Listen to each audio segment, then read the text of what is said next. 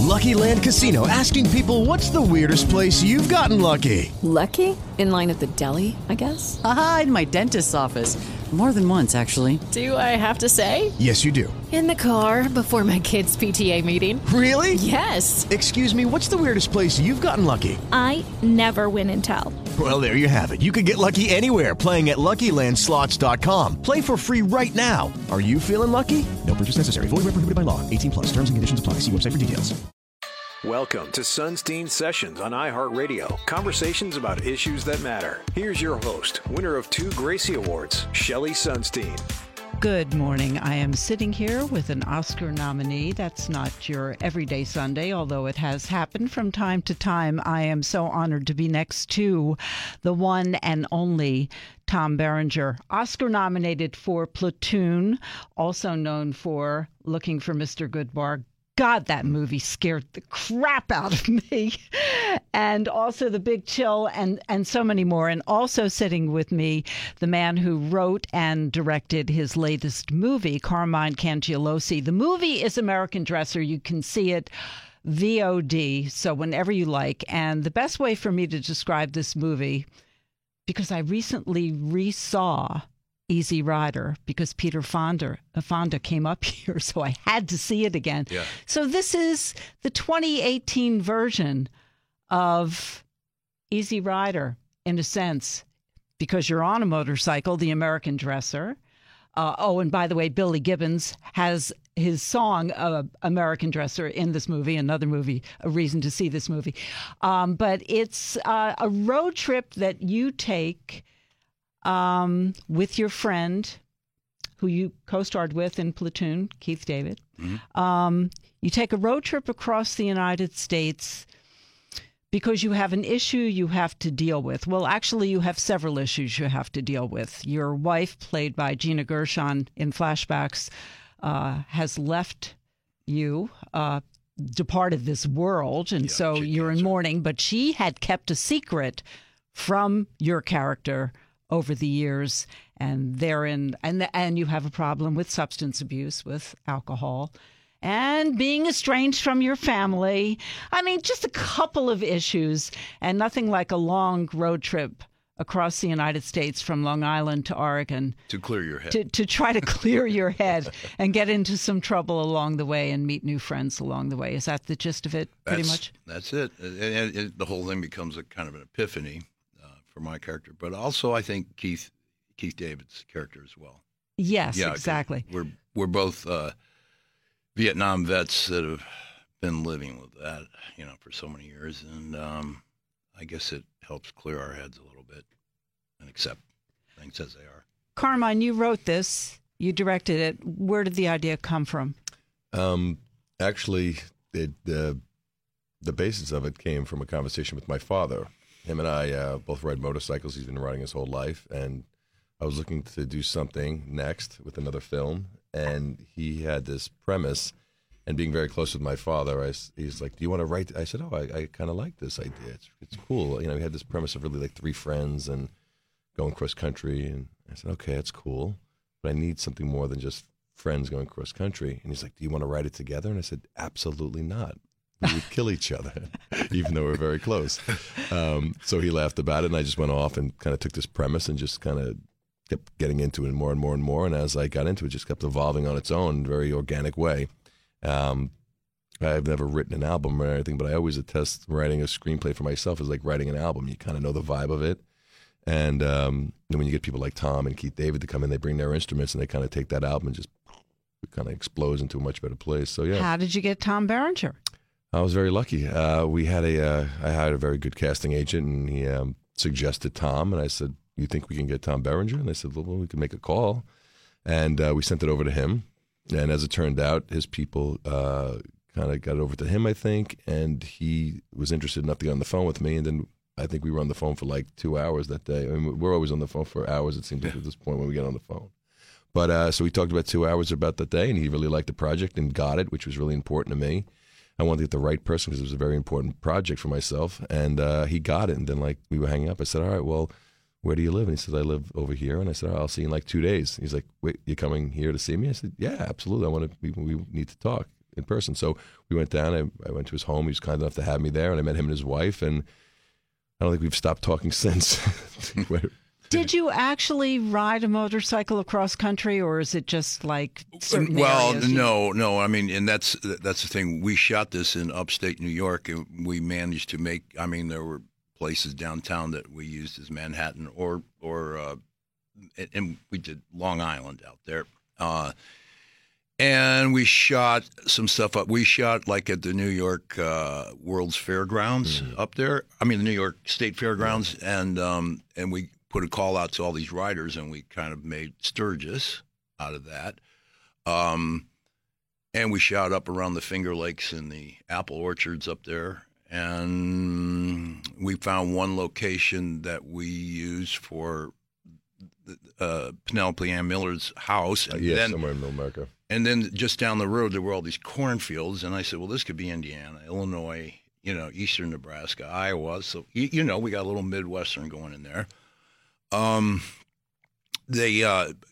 Carmine and a couple doubles went out and shot stuff like aerial shots. Yeah, in like Arizona, Utah, California, Pacific Coast Highway. I first shot of the movie was actually on the beach in California. Because I was out there, went out, picked up a shot of me waking up on the beach. Yeah. So it looked like California, of course, because it was.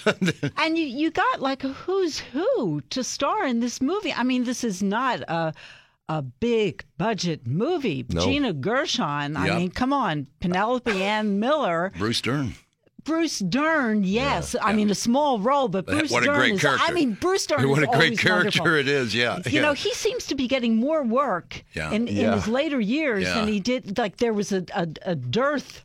A period where I guess I don't know how it works in Hollywood, but almost it like seems to me break.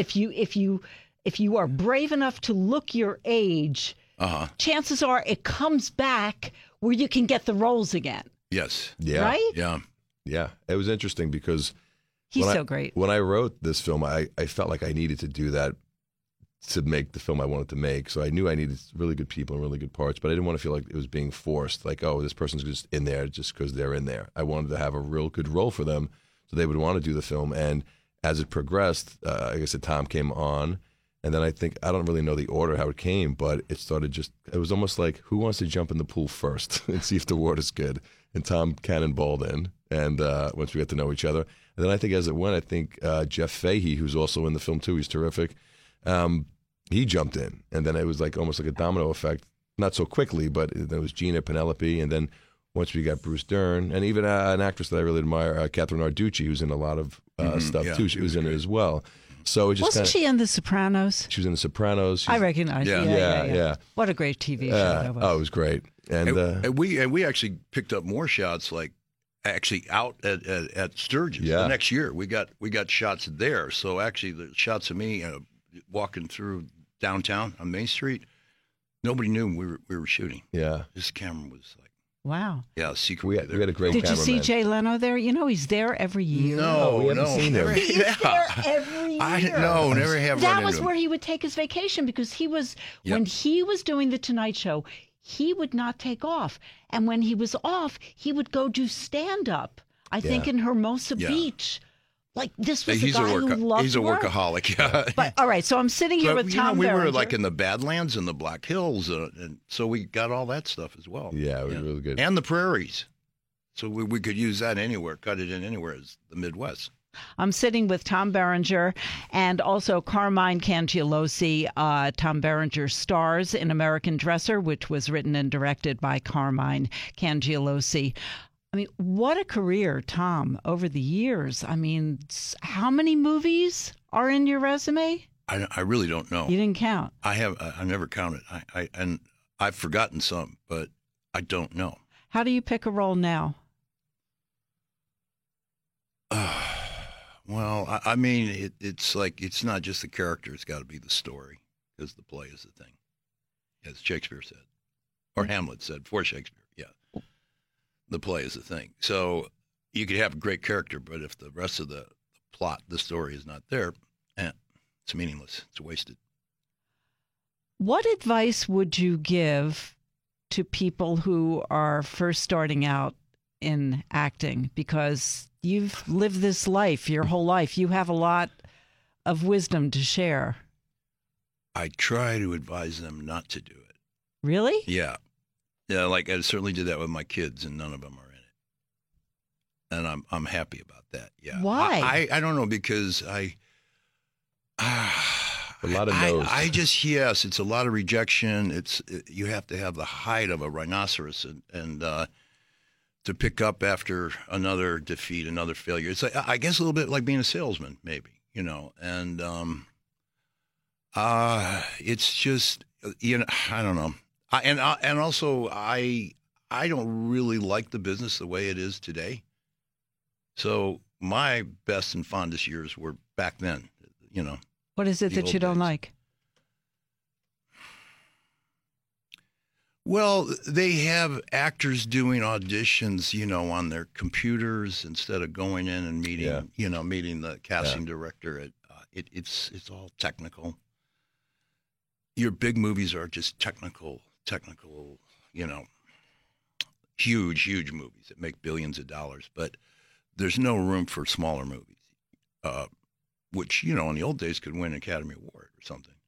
Well, they still do. I mean, that was why they were talking about this popular category, popular movies, which immediately says to the viewer, well, if it's a popular movie, then it's not Oscar worthy, Right. Which you can't always say. Hello, Black Panther.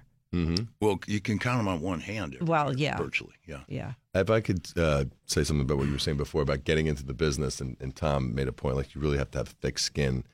I know from my experiences, obviously this man has done a million more things than I've ever done and probably will do in my career. But what I found very interesting about this, you have to have that sort of way about yourself, and they saying, I'm going to succeed at this, whether you want to open a restaurant, whether you want to make a film, whatever it is, it's the same sort of mentality that you have to know that I'm doing this. Like when I started writing this, there was no doubt that I was making this. Now, how it was getting made and who was going to be in it was a whole different conversation. I personally like that sort of challenge. I don't know if I could ever stop this process along the way. And there were many, up until there was the yeses that came in, it was all no's. But you have to just believe in yourself and work hard. And if you have support with your friends, because there's so much no. But if you but the one yes, like getting this conversation with him on the phone that he wanted to be interested, washed away all the no's over the. I started writing this in 2002, and it was slowly evolving. And then you have to raise the finance, and you have to do all these other things. So to make the films that Tom's talking about, that still really isn't popular, but I always knew that I wanted to make the throwback type of films that he's talking about that were in the late 60s and 70s. And I always kind of see this as like a modern day Western that you could connect to, even if you don't ride. If you ride, it's just a bonus, But I felt like this has the same sort of, for a rider, it has the same sensibility as like a Rocky, where Rocky's not really a boxing movie. It's really about Adrian and Rocky. But his journey is to go fight this champion, where Tom's movie isn't really about riding cross country. It's really about this guy trying to rediscover himself. He just happens to have a motorcycle that he takes on that wind therapy as he crosses the country. So it is tough to do. But I think like anything else, the pendulum always swings both ways. Where like this was the huge thing about the big budgeted movies, and there's a place for everything. But I think now it's when things get too bloated, they tend to start going in the other direction. So I'm hoping that filmmakers have more opportunities to make films like this, because you could shoot something on your phone, or you could shoot other things now, and it does help that independent spirit kind of revitalize itself. And when guys like Tom and Keith David are on film together, it's like you need these sort of guys to kind of go, yeah, we'll help you out. They don't need to, but they do, and that's what everybody kind of comes together to make a movement, come back. Tom Berenger, is there anything you haven't done in this business you would like to do? Well, I think the only thing that keeps niggling around the back of my mind is doing a long run of a really good play, and doing it like in the West End of London and Broadway and Chicago, maybe Los Angeles, Toronto, Philadelphia, those kind of places. But that it would have to be a good one. where you could do a long run. And I ran into Glenn Close. It was a 30-year reunion of The Big Chill at the Toronto Film Festival. It was a lovely time. We got talking, and somehow I mentioned that. I said, I'd really like to do that. She goes, what are you thinking? And I said, Lion and Winter. She goes, ooh, that's a good one. I go, it's not just those two characters, the King Henry and Eleanor of Aquitaine. I said, it's the sons, it's all the other characters in there. And it's funny, and it's good. And she says, yeah, that is a good one. I go, think about it. That would be awesome. That would be incredible. Yeah. Breaking news. I think, and I just say, I think it would be good for me too. You know what I'm saying? It'd just be, because this is where it all started. That's right. So it's take me back all the way back home. Full circle. So I want to thank you, Tom Berenger, and also Carmine Cangialosi, the movie American Dresser. You can get it on VOD. How lucky am I that I get to sit next to these guys and talk to them? How sweet. I love my job. Thank I'll you. be back in a minute with more Q104.3. Sunstein Sessions continues on iHeartRadio. Once again, Shelley Sunstein. Good morning. I have often told you how much I love watching documentaries because I learned so much from a documentary, and I want to share with you a documentary you can now see on Netflix. You must see this because you're going to be shocked, appalled, outraged, and hopefully it will be a call to action and a call to consciousness raising. It's called City of Joy, and it is about a haven and a healing place for women who are the victims of sexual violence in the Democratic Republic of Congo. Now, you're going to say, why should I care about this? How does this speak to my life? Well, what I didn't realize, I had thought when it came to war, rape was a spoil of war. This documentary showed to me that rape can and is being used as a weapon of war. Think of rape instead of bullets and bombs. Think of rape as a way of tearing down a society. And that's what this movie is all about. I want to introduce you to Madeleine Gavin, who is the director, and Christine Schuler, Deschryver. Okay. Christine Schuler Deschryver, who is the director of the incredible City of Joy. First, Madeleine, this is the first time you've made a documentary, although you are an Emmy-nominated filmmaker. What drove you to do this? Well, I have primarily been an editor in my life of both narrative and documentary work. And the way I came to this was when Eve Ensler and V-Day were doing their work around the world, trying to stop violence against women and girls. There was a certain point at which Eve called me and she said, when I'm traveling around the world, there's often a camera sort of following me around and I don't see the footage. Nobody really sees the footage. And she said, would you want to have that footage sent to you and you can start creating web pieces? So I said, sure. So I received some footage from different parts of the world, Afghanistan and Kenya and other things. And I created these little pieces for the web. And when Eve first went to Congo in 2007, I received footage from that trip. And that was the first time that I really understood what was going on in Congo. I mean, I'd known about Congo from Joseph Conrad. I knew about the colonial past. I knew about some vague, violence or that, had occurred there long ago. And I knew about the genocide in Rwanda in 1994, but I didn't know about the civil wars and the violence that had been going on in Congo for like 15 years. Nor did I. And you mentioned Eve Ensler, and yes, that is Eve Ensler of the Vagina Monologues. Yes, Eve Ensler, the Vagina Monologues. And I did not know, although I did see the Vagina Monologues when my friend Donna Hanover was in it. I didn't realize that Eve Ensler was the victim of sexual violence herself. I didn't know her background. Okay, Christine lives this life in the Democratic Republic of Congo and is the director of City of Joy. Tell us what the women there are facing. Tell us the reality that is depicted here and why City of Joy is so necessary as a place where these women can heal, learn, and build new lives and become leaders in their communities. When Eve Ensler came to Congo in 2007, she is the first one and probably the only one who asked the survivors what they wanted. And they told her, we want a safe place where we can be healed and we can be empowered.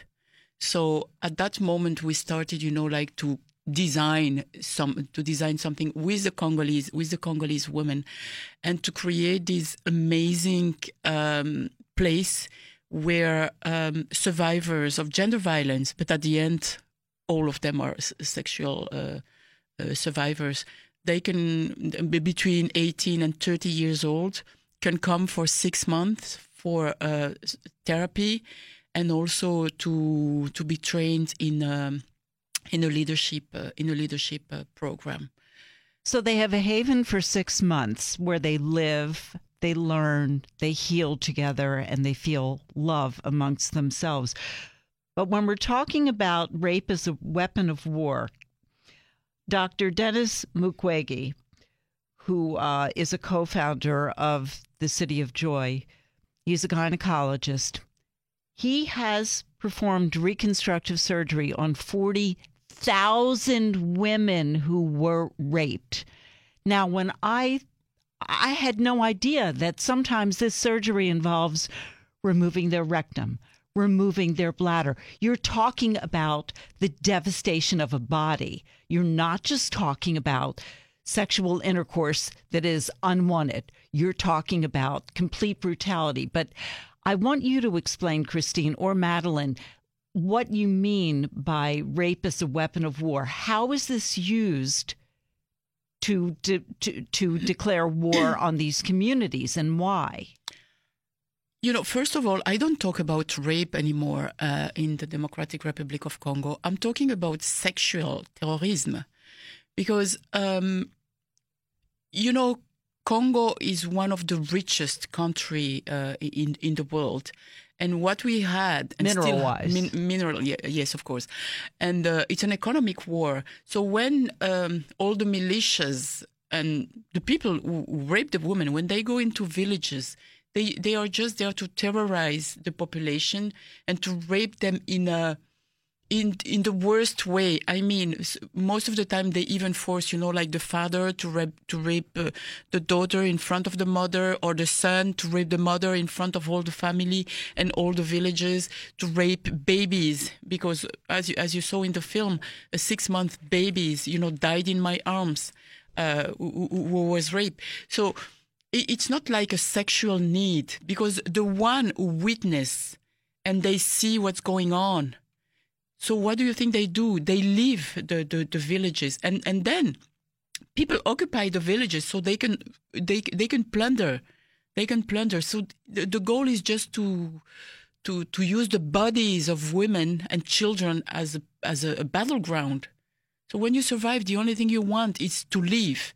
And I have to say that many girls, many young women and girls who came to City of Joy, it's a little bit, not sad, but you feel revolted when you hear them, when you hear them saying, "Oh my God, if they just came and rape us normally, I mean, with no injuries, we just go to the river, we take a shower, and we wouldn't even talk about it." So imagine the number of women who just decided to shut up and not to talk because they weren't injured. And I have to say, like Jane, one of the main characters in the film, until now she had 11 surgery, and I know that they can never repair her, because they put they put guns in your vagina. Sometimes they put fire, with gas and fire in your vagina. They introduce all different kind of things. So you have your intestines, you have your, so many organs are destroyed. It's not just a gynecologist who can repair. It's like a holistic team, to try to repair, because now we are talking about reparation and not healing. Madeleine, when I was watching this, I'm thinking to myself, why is the world standing by? Yeah. Why is the world standing by? Well, where is the UN? Where are all of us? Right. Well, that's what made me want to make this film, was when I heard those first stories, and I just was shattered by what I was hearing. And I was like, how is it possible that I didn't know about this? And then at the same time, there was this kind of strength and resilience in these women who were telling these stories. And I was like, how do they have this strength and resilience? I would be on the floor and never get up again. So when City of Joy was being built, by Christine and Dr. Mukwege and Eve, that was when I thought, what, we should make a film. We should follow the first class, because first of all, the word has to get out there and people need to know. And second of all, what is this incomprehensible strength that I was seeing? And amazingly, in the first class, you see it there as well. I mean, you see it, as you know, in the film. So that's the thing that's so incredible is A, yes, why aren't we doing something? Why didn't we know? And B, how amazing these women are and how much we can learn from their power and strength and resilience and their determination to find a future for themselves and their countries. I mean, it's amazing. We're talking about City of Joy. It's a documentary you can now see on Netflix, and it's directed by Madeleine, Gavin, and Christine Schuler. Deschryver is the director of City of Joy, which is a 6-month haven for victims of sexual violence, sexual warfare in the Democratic Republic of Congo. So what is it, Christine, that women need in order to heal? How is it that these women that you work with every day can heal, and others in our own society are paralyzed by sexual abuse and rely on drugs to treat the sexual abuse? Are any drugs used in City of Joy? Not at all. Wow. What we use is love.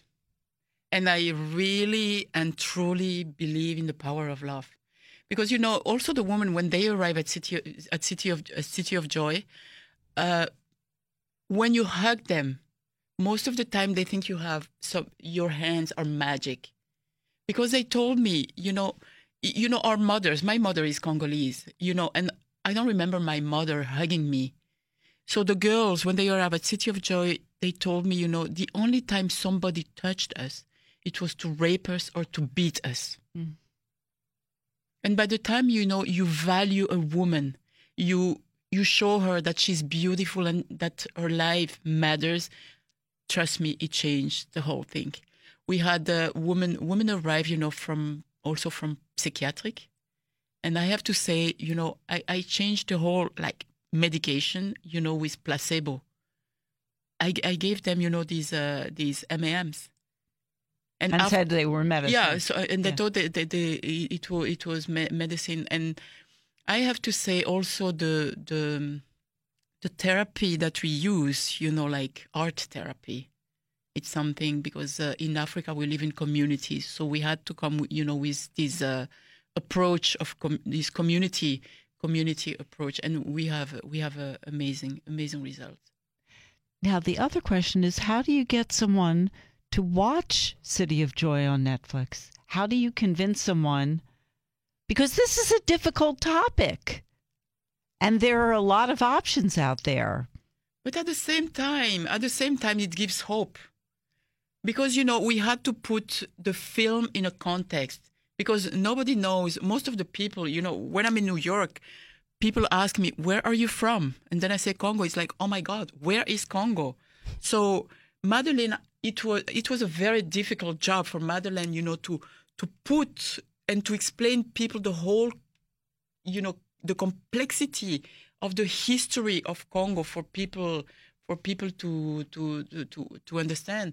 And I think she did it well. And also, I hope it will show people that when you do something with the grassroots, That's the only way you can change things, and not, to bring to the top. Because what V-Day did and does in Congo, That's your organization, V-Day. V-Day, it's our movement, not an institution. You talked about the UN. You know how we call them in Congo. It's United Nothing, because they are just there to observe. But I don't know to observe what, doing nothing. And what V-Day did, it's much more with less money than what these institutions did. I understand that, but isn't it that only 183 women a year can actually participate and graduate from City of Joy? And you're talking about how many thousands of women do need this help? For example, a lot, thousands and thousands, probably 10, a lot of them. But we already have more than 1,100 graduated. And when they leave City of Joy, they have a mission. So they have to go and spread everything they learned at City of Joy. So they created networks in their community. And you have no idea, when women are together, when we talk about solidarity, it's amazing, like to denounce, to mobilize, and to galvanize people. It's just, and I have to say, it's so unexpected. The other thing is, there is a palpable joy at City of Joy. And that's something that when I experienced it, I wanted to find it in the shooting. I wanted to find it in the editing. I mean, it's in the film. And so that's another, when you say, why should people watch it? It's like there is this, sort of incomprehensible, palpable joy. There's irreverence, there's humor. So this film has a lot more than the tragedy. And that's what's so extraordinary, about it and about the women. And you can see City of Joy on Netflix. And if you missed any part of this interview or others I've done, you can download the iHeartRadio app for free. And my podcasts are on Sunstein Sessions. And I'll see you guys tomorrow morning on the Jim Kerr Rock and Roll Morning Show, Q1043. Lucky Land Casino, asking people, what's the weirdest place you've gotten lucky? Lucky? In line at the deli, I guess? Aha, in my dentist's office. More than once, actually. Do I have to say? Yes, you do. In the car before my kids' PTA meeting. Really? Yes. Excuse me, what's the weirdest place you've gotten lucky? I never win and tell. Well, there you have it. You can get lucky anywhere, playing at LuckyLandSlots.com. Play for free right now. Are you feeling lucky? No purchase necessary. Void where prohibited by law. 18+. Terms and conditions apply. See website for details.